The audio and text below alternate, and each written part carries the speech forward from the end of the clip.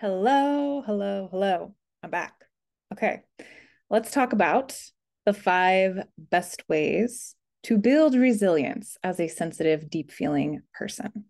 All right, so is it just me? It can't be just me. Or does life on the planet at this time really just not feel like it is designed for sensitive, deep feeling people?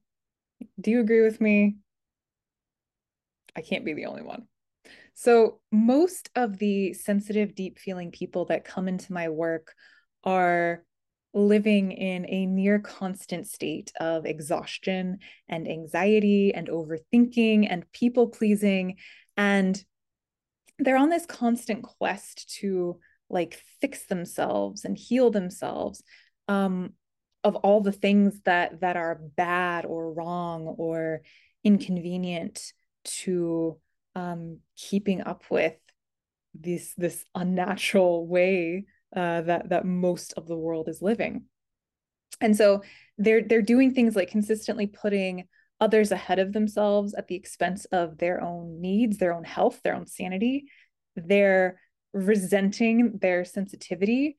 And most of all, they've really just come to like accept and normalize that episodes of burnout and exhaustion and just kind of feeling like ugh about life is just like normal. Like just that's just the way it is. I'm a sensitive person and I guess I'm too weak or whatever, can't keep up. And so life's always just going to kind of feel hard. And that couldn't be further from the truth because there's another way. There are many other ways, but there's another way for those of us who literally cannot do it their way. And so we may not be able to change the ways of the world, but we can boost our own resilience and capacity for life as a sensitive, deep feeling person. And so we do this by unraveling what stands in the way of really embracing ourselves just as we are and tending what I've come to call the five elements. So, tending our body, our emotions and energy, our mind, our connection with spirit and nature, and our relationships. And so, by doing this on a daily basis, we build that resilience and that confidence and come to really have a clear sense of purpose. And yeah, we do this through a solid daily practice anchored in nature's wisdom. So here are the five best ways to begin to do that, to do this for yourself. All right. Number one is intentionally connecting with your body every single day. You know, and I say daily for all of these, but really bonus points as it becomes more of a practice, you're doing it multiple times a day. To where it's just like a second practice. So connecting with your body. And this can be through movement. This can be through pausing and tracking sensations. This can be through asking asking them how they're doing, what they need. All right? So connecting with your physical body.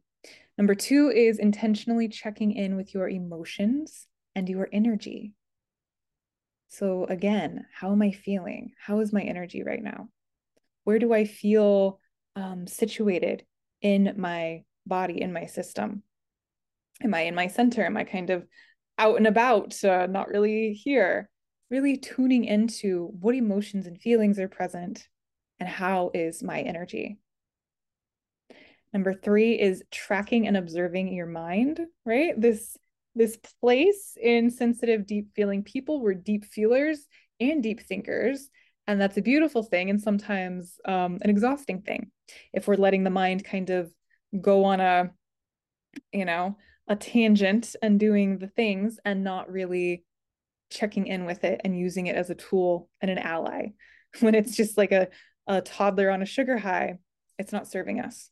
So pausing and checking in, like, hey, what's going on? Am I down that rabbit hole right now? And can I bring myself back? What's happening in here? Number 4 is spending time in nature every day. Every day.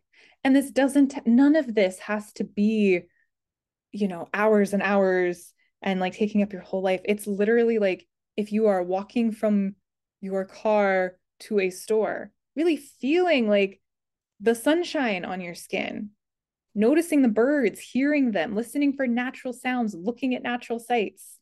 And this helps to really cultivate a sense of spiritual connection in however that looks for you. But yeah, leaning into something greater than ourselves makes life feel a lot more manageable, a lot more meaningful. Lastly, create and lean into meaningful, healthy, and uplifting relationships and social connections. So the ones where we're not people pleasing, the ones where we're not thinking that we need to override our boundaries, override our energetic limits, not hanging out with people who don't align with our values. Yeah. So those are the 5 things. Each and every day, use this as your map and enjoy the compounding effects, meaning that as you do these things every day, it builds. You're like putting money in your bank account, really building this confidence, this joy, and this resilience to enjoy ease and peace and truly magic as a sensitive, deep feeling person, because those gifts that you are resenting so much aren't being used for the ways in which they can truly enrich your life and those around you. So lean into this. Let me know which area needs a little TLC from you right now and how you're planning to give it some TLC. All right. Thank you for listening. I'll see you next time.